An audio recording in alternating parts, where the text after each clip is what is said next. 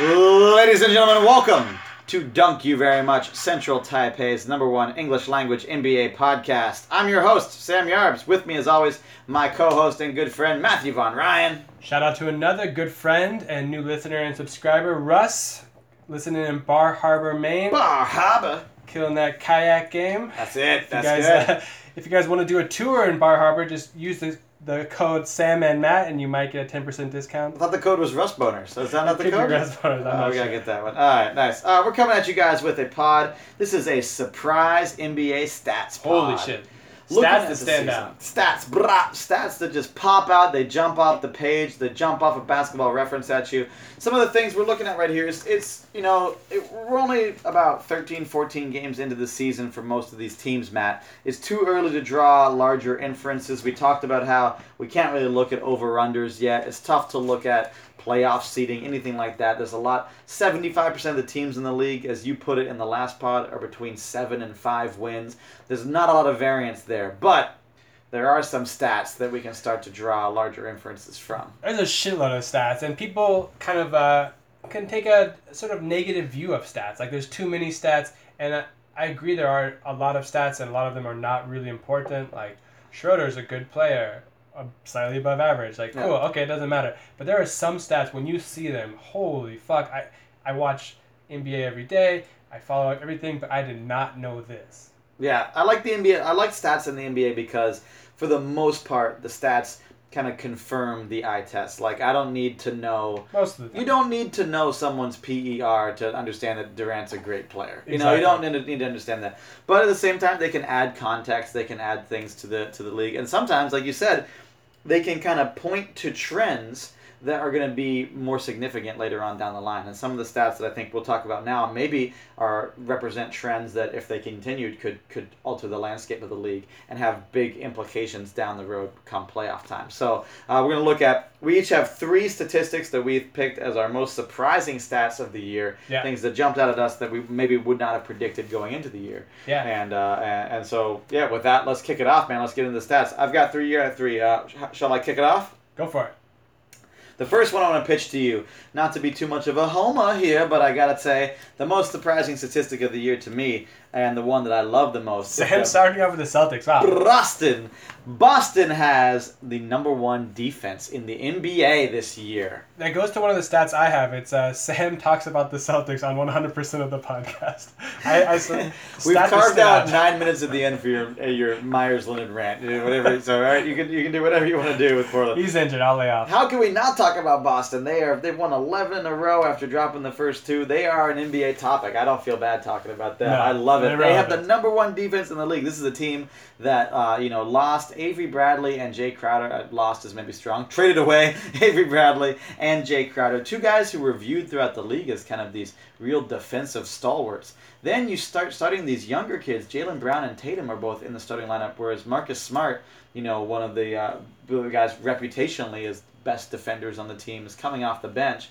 You add Kyrie Irving, a guy who's just been viewed as kind of a matador on defense this year, replacing another terrible defensive player, Isaiah Thomas, the worst point guard defensive player. But I mean, you just look at the numbers. Smart's coming off the bench. Bye-bye Bradley, bye-bye Crowder, hello Kyrie Irving. How has this team gotten better defensively? What is the juice? It's insane. I mean, Baines has played really well, but not enough to explain, #1 defense in the NBA. But yeah, Baines is not. I mean, he's a fine piece. He's a great player. And he's a rim protector. He's built like Australia, but I mean, who's he replacing? Like Olynyk's minutes, like Amir Johnson. Amir Johnson. Amir Johnson's tough, but he's kind of ground bound. I think he's been very. He's one of those guys. My dad used to say he gets shorter when he jumps because if he hunches his shoulders, he actually gets shorter every time he jumps. I mean, he's just not. Yeah. Yeah, so I mean, you have to just look at the coach, right? I mean, I think Kyrie, he's a minus defender, slight upgrade over Isaiah Thomas. Aaron Baines is probably a little more than slight upgrade. Well, can we say this year, Kyrie has been busting his ass on defense. He has been playing good defense. I think it's because Steven's system encourages team defense. Yeah. It's really a lot of switching and helping, and but I'm surprised. I thought they would be around maybe 2 or 3 in offense and maybe top 10 in defense. That's where I thought their ceiling was. Yeah. So I don't know, Sam. You've watched more games than me. Like, what do you think? I think it kind of speaks to first of all the defense is let's get a little bit wonky right here, but there's a little bit of there's certain statistics and there's certain things that we use to measure players reputationally that are what we would call like a sticky indicator. In economics, employment is sticky. The economy starts to get better before the jobs come back. It takes time for jobs to come back. The economy has to be better for a long time before companies feel confident enough to start paying people. So employment is what we call a sticky indicator. It's slow to move. Defensive reputation is probably one of the stickiest indicators you have. Absolutely. Given by the fact that people still consider Rajon Rondo a good defender. Like this is like he was 10 years ago he was a good on the ball defender, and this thing. Amir Ashiq is the greatest rim protector. Rim protector, yeah. Verticality. I mean, yeah, verticality. When someone gets the reputation of being a good defender, it's almost harder to lose that reputation than it is to than it is in any other case in any other statistical category. So I think Jay Crowder suffered a little bit from that. This is a guy. The Celtics had a lot of guys who were great on the ball defenders. Bradley is a very good, is a ball hawking like point guard shut down type defender. But for a team to play defense, it turns out it's really, really good to have a lot of incredibly long wing players like Tatum and Brown. Tatum is not an excellent yet on-the-ball defender. He's a 19-year-old kid, but he's freakishly long. He's going to occupy space in passing lanes just by where he is. And if he plays within the system, as you put it, Brad Stevens' system, it makes for a really potent defensive combination. So I think that the reputation of individuals as one-on-one lockdown defenders is overrated in terms of how the team works as a unit, the cohesiveness. And Boston's full of long, rangy guys going through the bench to Rozier, to Simi, young Frenchman coming off the bench. Yeah, Yabusele, right? Yeah, looking really good. So I think that's been a big part of it. I like it. Yeah. So yeah, Boston coming off with the number one defense. I expected their offense to improve greatly. Gordon Hayward going down, I expected things to fall apart, and they've, if anything, just gotten better and better. Will they be the number one defensive team? Matt, what do you think about this for the future? Will Boston finish the year as the number one defensive team? I think the system in place is strong enough that they could finish top 3. I mean, like 1 to 3 is almost the same thing. I would argue. Probably. So yeah, I think it's gonna last. This is a real deal. I think it's a real deal. That's a real deal. I agree. I think it is the real deal. I don't know if they'll finish number one. Hopefully Horford hurries back. And if Hayward comes back, he's a good defender. He's a good, and another guy. A guy who could guard LeBron. Rangy, long, rangy guy, and who can fit as much as anyone can. As much as LeBron. Yeah, exactly. Yeah. So yeah, Boston's defense. That was one that jumped out to me as a surprise stat in the early going. I like it. Yeah, that is very surprising. I would not have guessed that. I mean, no. I knew that, but I would not have guessed that pre-season. Going into the year, yeah, not at all. I thought it would have been the other way. Boston starts to become one of those trying to run and gun teams, and maybe they slip a little defensively. Yeah. Yeah. Stan, let me take you back to November 20th. Take me back. 2015. Ooh, way back. ESPN posted a story, Top 10 Moments, how Warriors and Clippers became NBA's best rivalry. Ooh. If you remember back to 2014, the year before the Warriors won the title, the Clippers bounced them in the first round. Peace. And there was bad blood before this, and there was bad blood after this. There was a whole series of great quotes. There was fighting between Big Baby and Draymond, pretty much always versus Blake Griffin, but it was a Clippers Warriors thing, but it almost always against Blake. People calling each other cowards. Draymond had the great quote when asked about Griffin's basketball ability. He said, "He's a great actor. I've seen those Kia commercials." Mic drop on that one. And then there was the really famous Draymond cool story Glenn. Do you remember that? Yeah. Doc Rivers was complaining about Draymond's the way he plays basketball, the way he kind of roughs up players when they go for lay-ins and kind of makes them dirty plays. Just cool story Glenn. It became a meme. It became shirts. It was just a big thing. This was the NBA's best rivalry. These two teams hated each other. For a couple of years, that was must see TV. Yeah. And then in 2016, Griffin and Jordan admitted in a post-game press conference that this is not a rivalry anymore. Like they No. beat us. They beat us the last 3 times. This is not a rivalry. Yeah. The Warriors no longer had rivalries at that point. But this was still young Warriors. This was Yeah. still like they just had won 1 title, and the Yeah. season before they were bounced in the first round. So this is you could see the makings of a dynasty. But this was not like the Warriors that we think of now, Yeah. where there are known The quantities. preseason champion Warriors. So, in 2014, December 25th, I like the backstory on the stat. I'm excited for what the stat is. This is like the Clippers beat the Warriors. 2014, Yeah. and they have yet to beat them again. This was the biggest Well, rivalry. break that down. Repeat that again. Sorry, because I stepped on it a little bit. Please repeat that stat. for us. December 25th, 2014, the last time the Clippers beat the Warriors, and even in Almost 3 years now. And even in 2015, ESPN wrote the story how this became the greatest rivalry in basketball. And just great quotes. I mean, you could Google search it now and find it. Just amazing stuff. Just so much bad blood, ejections, and shots on social media. And they have yet to beat them in the last 11 tries. The Warriors Wow. have smoked them 11 times in a row. I mean, if you just asked me, like, what would over the last 11 games, what is the Clippers' record against the Warriors? I would have guessed definitely a beatdown. But to really look at it, like, I like the way you laid that out over the lens of them being viewed as a rivalry for almost 3 years in a row to not NBA's have best beaten rivalry. that team. The NBA's best rivalry to not have beaten that team. That is it's surprising in context. It's not surprising in the present moment, but it's definitely surprising when you look back through the lens of context. But it shows you how fast narrative changes. Yeah. It's very, very interesting. So I wonder in 3 years we'll look back at the articles that was written about the Warriors' inevitability as champions this year. If we'll be having the same kind of conversation about that. That's Yeah. very interesting. Do you think that the Clippers have a chance against the Warriors this year? I mean, what other team have the Warriors dominated so dramatically? Like if you just look at like Portland, I think Portland. I looked at their last 10 games. Portland's 3-7. So it's like okay, like yeah, the Warriors are a much better team. They even swept them in the playoffs. Yeah. Regular season, you get some wins. 11 in a row, and 11 in the a row. origins are where the other team bounced you out of the playoffs in the first round, and how. Yeah. It was this great rivalry. That's where the origin started. Just to go on this kind of run, I think it's a pretty amazing stat. When I heard that, I couldn't believe it. That's a deep cut. I like that. It's a I would surprise, bet yeah. against the Clippers in every game. I Yeah. think they have 3 more games. They lost 1 this year. They have 3 more. I would think they would win 1, but if they don't, then hats off to the Warriors. I mean, yeah, you'd think they'd win 1, then you look at the Warriors, they've already lost 3, and you start to wonder, well, how many games will the Warriors lose this whole year? And then it gets squirrely. They're clicking, yeah. It gets squirrely. Yeah, now they have definitely tied it together. They are 9-1 over their last 10, won 6 in a row.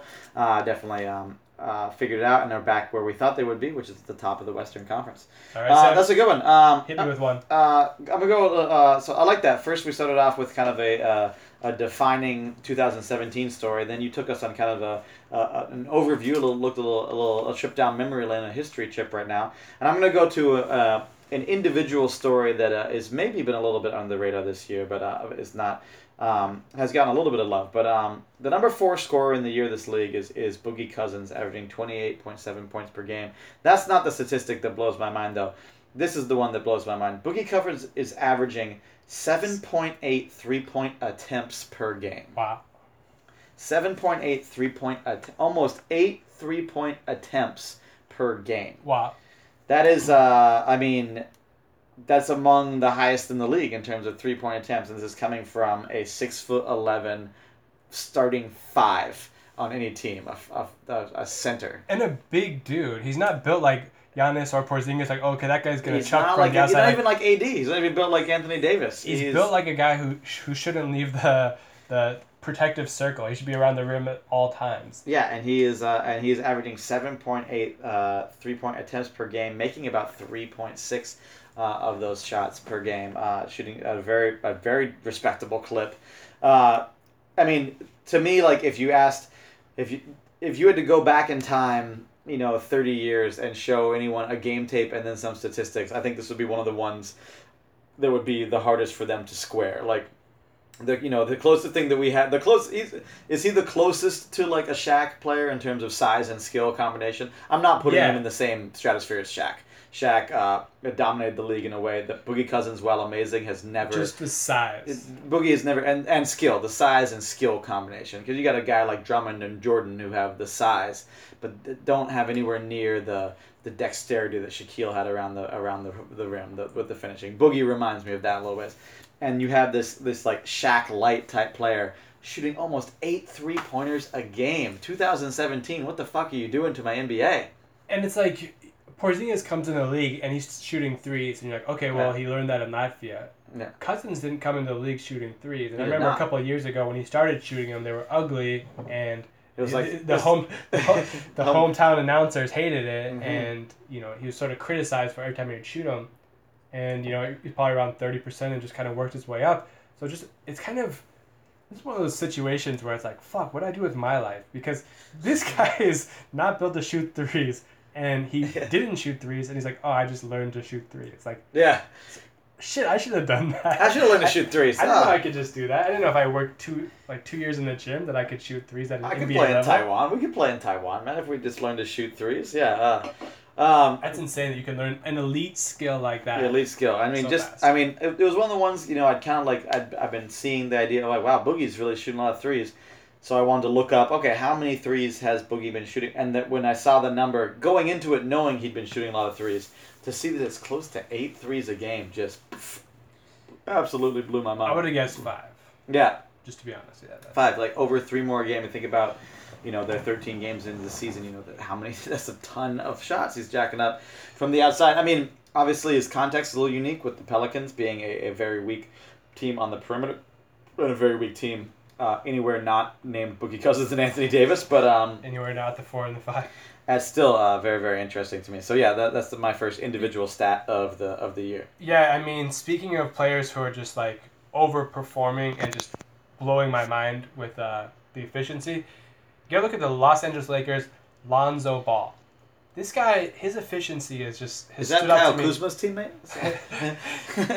He kind of stepped on my joke here. Okay, he's horrible. I cannot believe how bad Lonzo Ball's shooting percentage is here. Oh. It is just unreal. And I get that he's been given the reins, he's been given the franchise. Magic Johnson said in like the press conference, like, I hope to have your jersey in the rafters next to mine. Like, that's a lot of pressure. Mm-hmm. And that he's not really known for his scoring, although he scored like 20 a game in college, so okay, whatever. But so far this year, he's averaged 9 points per game, 6 rebounds, 7 assists. And it's like, okay, well, he's just kind of a different player. Like, he's a unicorn. That's what it is. The unicorn doesn't be tall and shoot threes. It's just a player we've never seen before. Yeah. And I can buy that. And when I watch him, I kind of like his intensity, and I like the way he handles like everything around him. He's always so cool. Yeah. I hate his hair. It looks ridiculous. But his shooting numbers are even worse. 29% from the field, 22% from 3, 50% from the line. Ooh, that's a bad one. 29, 22, and 50. Man, that's Sam, a rough one. I get he is not a scorer, and I Yeah. get they don't even need him to score, but it's like it's like a quarterback who's really, really good at running, but they can't throw the ball. It's like, okay, like you're elite at other stuff, but like your job is like you got to get the ball out of your hands. You got to find receivers. Like this is kind of how the game is played. Yeah. And if you're going to be the point guard, those numbers stood out to me. That's a stat that stands out. But Sam, I got a question for you. Do you think he can have a career in the NBA, and a good one, if he's just elite at everything else, but just he never becomes a shooter? Like, well, it's interesting because I think we got to get a little bit more. Got to get a little more specific because we used a couple different words when we were talking about Lonzo right there. So he didn't come into the league with a reputation as a scorer, sure. But he did come into the league with a reputation as a shooter. He was considered to be a good 3-point shooter. he was in college. He beat Oregon twice. He wasn't considered a great scorer, like a guy who's gonna. It was almost phrased in the idea like scoring isn't the most important thing to him. He looks to make the best play, the best pass first. And see that part, I totally understand, and I like Yeah. it. Yeah. But you need to be a threat. Exactly. That's what I was this gonna is say. my Yeah. question. Yeah. Do you need to be a threat? So I if think- he is so elite at everything else. I think you absolutely do need to be a threat. I think that he could totally thrive in the league as a non-scorer, but he cannot thrive in the league if he is a miserable shooter. I mean, I think if he can't shoot, his ceiling becomes a worse defensively Ricky Rubio, which with Ricky Rubio without the defense becomes a borderline backup point guard. It's just it hasn't looked good. Again, I think our early season. I mean, point guard is the toughest position to come in and play straight away. Definitely off the coming into the league as a rookie. Especially in LA. And some of the other rookies in recent years have really kind of warped our expectations for these young guys coming out of college. He played in a really kind of unique college system where they were just running and bombing and gunning it, and then he went into preseason and running and bombing and gunning it, and now he's on a team with Brook Lopez and Kentavious Caldwell-Pope, and they're sometimes running and they're sometimes setting up in the half court, and so he's had to deal with a lot. He's had to make a lot of adjustments, and I think the jury is far from out on him. But no, he needs to. You want to see his shooting numbers get better. If he just can't shoot, the ones from the line would be the ones that would worry me. Yeah, so I looked up Ricky Rubio's stats because he's sort of like the go-to of like a player can't be worse offensively than him. A point guard can't be worse offensively than him. He is the bottom of the starting point guard. Yeah. And he's so good at everything else, the passing, the defense, not unlike Lonzo Ball. I'm just looking up his career stats. So he shot, Rubio has been shooting 38% from the field, which is just awful. But it's 9 points higher than Lonzo. Yeah. And his career 3-point shooting percentage is 31%. Yeah. That's not that bad. 33% makes like you equals like a 2-point field goal. But you can't leave Rubio open.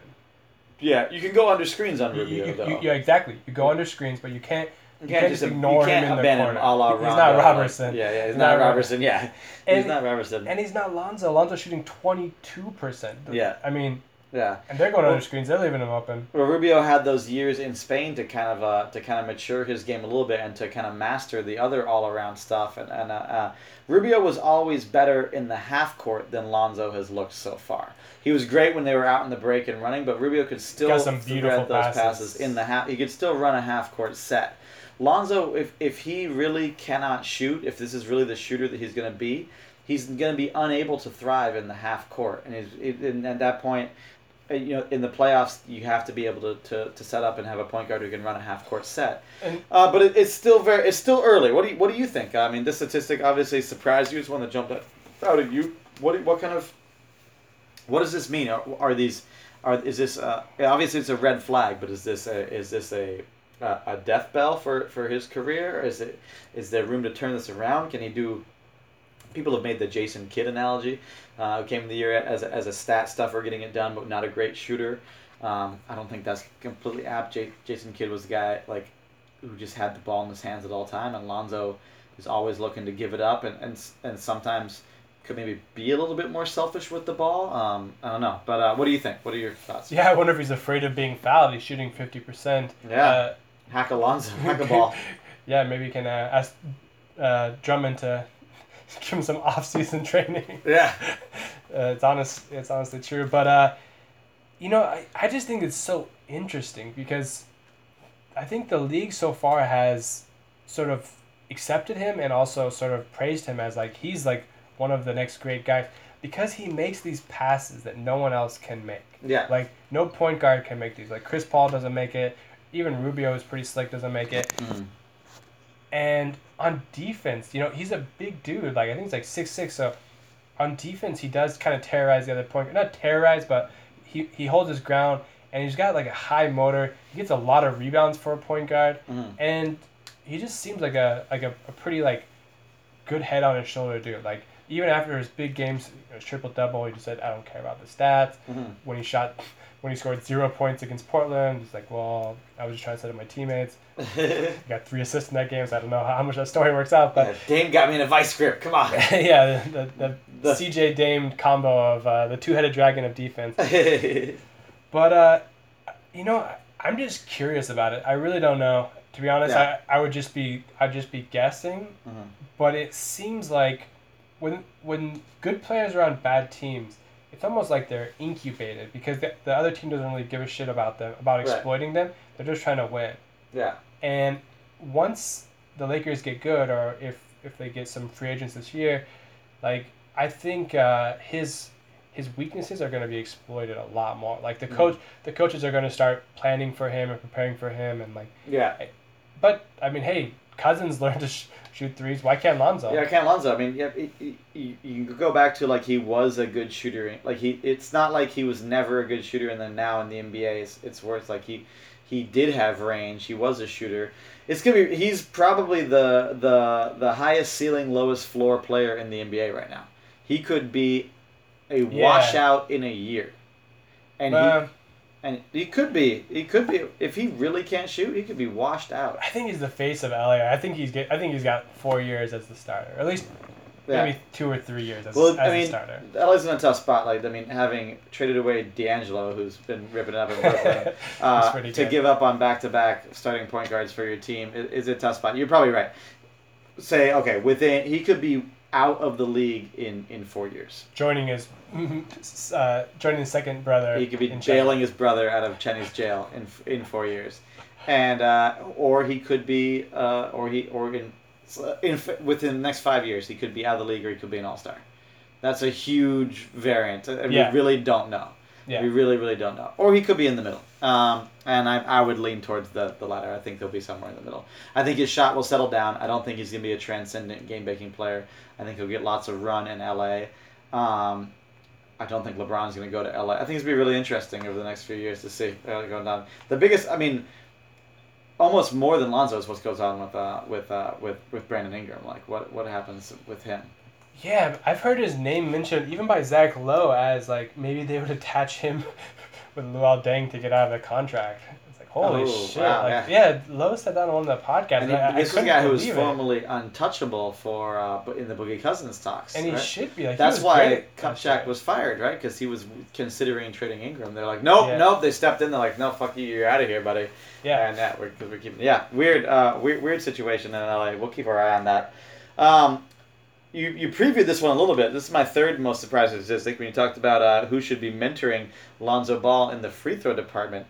One of the most surprising stats for me has been Andre Drummond, 64% from the free throw line. 64? 64, yeah, he's down. I thought it was like 82. He was up there for a little bit. He's come down to earth a little bit. I mean, up from 38, man. Up from 38 is still... It's up from unplayable. Up from literally unplayable in big situations. First of all, real quick, man, do you know Andre Drummond's nickname? The Bricklayer? No, the Big Penguin. Big Penguin. Is that the worst nickname in the NBA? Yeah, I can't think Unless of anything they worse. still call Rondo one of the three alphas, I think that'd have to be the worst nickname in the NBA. And Wade and his 0 points per game. Yeah, unless they still call those guys alphas, I think that'd be the worst. I choose this one. Big Penguin. Obviously, yeah, the Big. Do you know the origins of that? No idea. It's listed in Basketball Reference. It's in Detroit's a little bit cold. I don't know. I don't know. I don't get it. Drummond, 64%, and like you mentioned earlier in the year, was around 80%. I like this one just because when we talk about stats, there's a lot of noise in the early season. There's a lot of variation, things that jump up and down. But you look at certain stats that if they can bear out, if they can stay true, could fundamentally alter the shape of the league and alter at least a certain player's trajectory.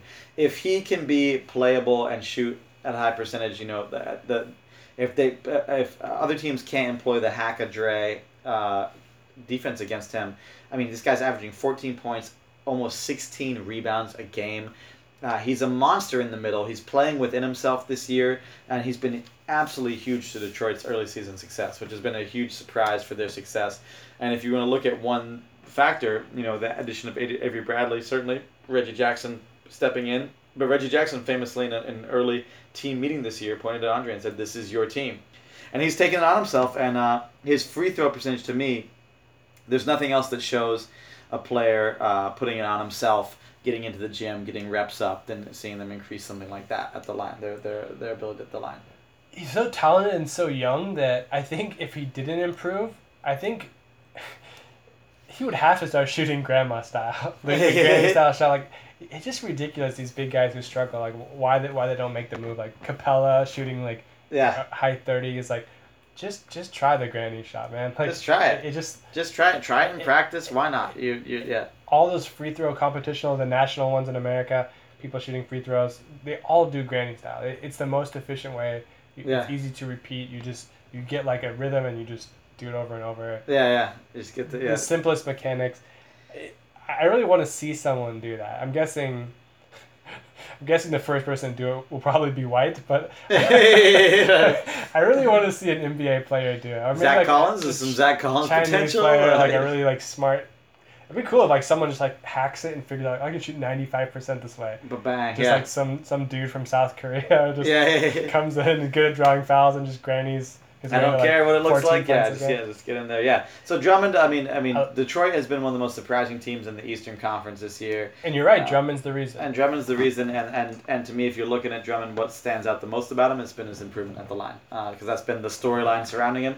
So I mean, not a ton of meat to get into that. He's well above his career average. He's almost a point per game higher in points.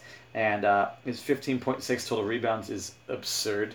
Just an incredible amount of rebounds. Yeah, leads the league. Leads the league by a bit. So that's my third one. That's just a quick hitter. I love what I see from the big man, from the big penguin. Yeah, it almost doubles his percentage. It's 64 is not great, but it makes him a great player. Yeah. Career percentage of 38. All right, I touched on this one the last pod. This is some wonky Rockets 3-point shooting numbers. All right, last week the Rockets broke the record for the most threes in a half. They shot 32 threes in the first half. And just a reminder, there's 24 minutes in a half, and they shot 32 threes. God damn. 32 threes. And I got some other stats to go around this. So we got a 46 total, so 32 of 46 were threes. 46 and a half is also a lot of shots. But not surprisingly, the Rockets lead the league in three-point attempts. Mm-hmm. Pretty surprisingly, but maybe not to Daryl Morey, is that they are 29th in the league in percentage. Yeah. So they lead the league in attempts. Yeah. Everyone knows this. But they are 29th, second to worst. In percentage. That's interesting. And, you think, you got Eric Gordon and Harden, but everyone on this team just chucks. Yeah. They just put it up, yeah. Every player just get down, three-pointer, just chuck it up. Yeah. I think that Daryl Morey's system, I think he would like to be better than 29th, but I would guess that he doesn't care. Yeah, that seems to be, yeah. Because 29%, and their percentage is 28%. Really? Yeah. Wow, that's 28%. Below 30% as a team. That's not much higher than Lonzo. If Lonzo could get 6% higher, he could join the team. Maybe you should give him the team, yeah. Trade him for Chris Paul? Who says no? So the team shoots 28%. Yeah. I thought that was really surprising. And that is very surprising. Yeah, I would thought, just like, given how many of those shots are going up from Gordon's, Anderson's, Harden's, even Ariza, Capella. There you go. There you go. Yeah. Going PJ down Tucker, the list. Bob Mute. PJ Tucker not looking very good. Yeah, looking large. Absolutely insane to watch. They're gonna shatter the record for the most 3-pointers attempted in the year. It's a weird team to watch. It is like watching a team that's just trying to hack basketball. Like that they're throwing up. That's what these possessions that they don't, like you said, they don't really seem to care that they're missing or that these shots aren't going in. They say, well, we'll get it back next time. We can miss this one and we'll make the 3 the next time. If we don't make it that time, we'll get it back the next time. It's just it's a very strange thing. And you're playing in the era of the Golden State Warriors. I understand you got to try stuff, you got to mix it up. It'll be interesting, man. At a certain point, they're doing very well this year. Already 10 wins. But at a certain point, you figure that just given the talent on that team, the shooting talent, that they're going to go supernova for at least a week or so. And when they do, there's going to be some absurd box scores this year coming from the Houston Rockets. The one you mentioned already with the 32 3-pointers in the first half is insane. But when those shots start falling, we're going to see some quarters scoring records fall. We're gonna see some half scoring records fall. There's gonna be some Harlem Globetrotters, Washington Generals box scores going up. Yeah, and if you're shooting 28% on your threes, that's only 0.85 points per possession, which is below league average. League average is like usually above 1, usually around like 1.1. Mm-hmm. And I guess the strategy is, 1, let's hope we shoot better. Yeah. But 2, you get a lot of long rebounds. Yeah. You stretch the floor. And I didn't watch this game, but where they shot 32 threes in the first half. But their other 14 shots very well could have been slash cuts, lay-ins. You know, if it's every player on your team is just chucking threes, you have to guard them. You can't leave Imba Mute open. Like, he's going to hit it if you leave him open. So you got to guard him. That means you have no one in the paint. Yeah. That means there's, cutters and just a bunch of long rebounds. Like, it's kind of an James interesting Harden's strategy. wonky drives with the Euro stepping and getting in there with no shot blockers, can go in fearlessly, drawing fouls as he does, doing this James Harden stuff. Yeah. Yeah, I mean, that's what really spreads the floor. It's just like, we're just going to shoot every time. Yep. And it's like, I don't care if this guy's shooting 13% of the year. He's chucking it. He's throwing it up in your face. Yeah. Yeah. It's been a wild, and I think that's a great one to go out on because that really encapsulates the kind of NBA season we're watching, where you have teams. I mean, jump across what we've talked about, a new look Boston Celtics team being number 1 in defense. A 6'11" big man shooting 8 3-pointers a game. An old school big man reinventing himself at the line. A team of supposed rivals that's lost 11 in a row to their most feared rivals. I mean, this is the NBA in 2017, and the Houston Rockets are definitely that in a nutshell. So, well put, good stuff all around. Yeah, man, these stats are pretty amazing. I'm looking forward to how everything shakes out. See what changes, or if these are really going to be trends. And just absolutely, where the league is going. So coming up this week, we're looking to bring our first guest onto the podcast. Brandon Thompson here is the local singer in town, a big wig, a big celebrity in Taipei in the local scene. So we'd like to bring him on. He's a Toronto Raptors fan, and we're going to hit up our first in-season trivia pod that'll be coming at you within the week, so keep your ears to the ground for that one. All right, thank you very much. Catch you next time. That's it for this one, guys. We'll catch you next time. Good night.